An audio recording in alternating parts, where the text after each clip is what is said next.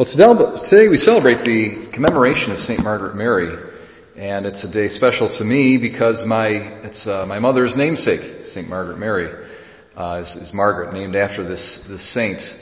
She was an 18th century French saint, and very famous and known for having our Lord reveal to her the devotion of the Sacred Heart.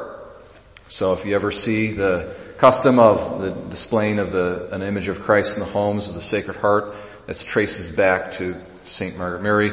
And the First Friday devotions, I go back to her as well. I thought it would be a good idea just to kind of review the actual promises connected to First Friday devotions. 9 consecutive. These promises will hold true for those who receive communion with the right intention, devoutly in a state of grace for 9 consecutive First Fridays. First promise, I will give them all the graces necessary for their states in life. So if you're a priest, or if you're married, or whatever your state of life is, and you've got certain graces that you need to accomplish the ends of that state, those graces will be given to you. I will establish peace in their families.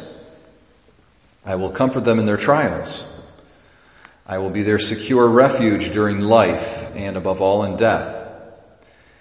Number 5, I will shed abundant blessings on all their undertakings. Number 6, sinners will find in my heart an infinite ocean of mercy.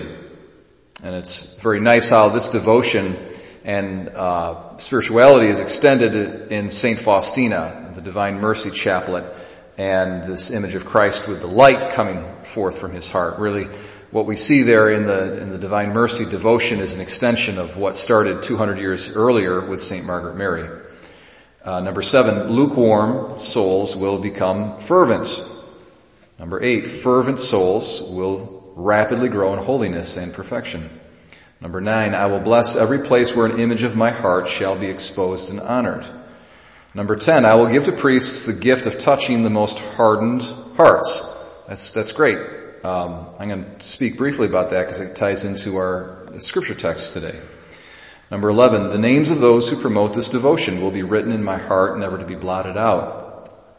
Number 12, I promise you in the excessive mercy of my heart that my all-powerful love will grant to all those who receive Holy Communion on the first Friday of 9 consecutive months the grace of final penitence. It means right at the end of your life, you will be disposed properly with a proper love and sorrow to be saved. They shall not die in my disgrace, nor without receiving their sacraments.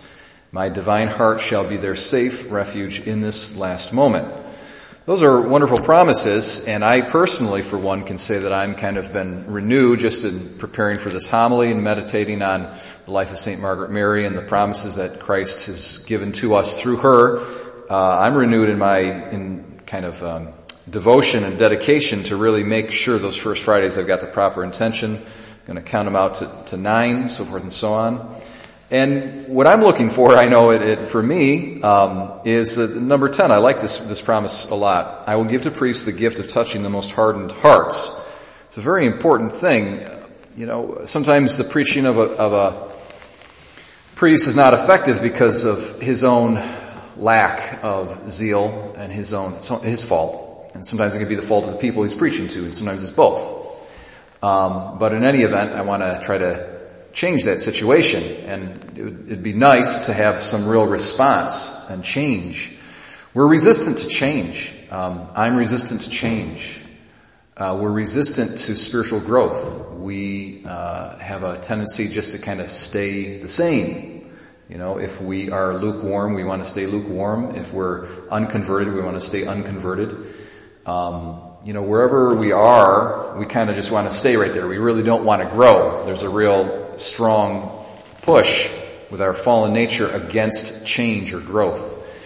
And so it takes a real special action of the Lord to actually bring about growth in someone's life. It's not something that you can, psych yourself up into or whatever. It really takes God's supernatural grace. We see the need of conversion in Christ's preaching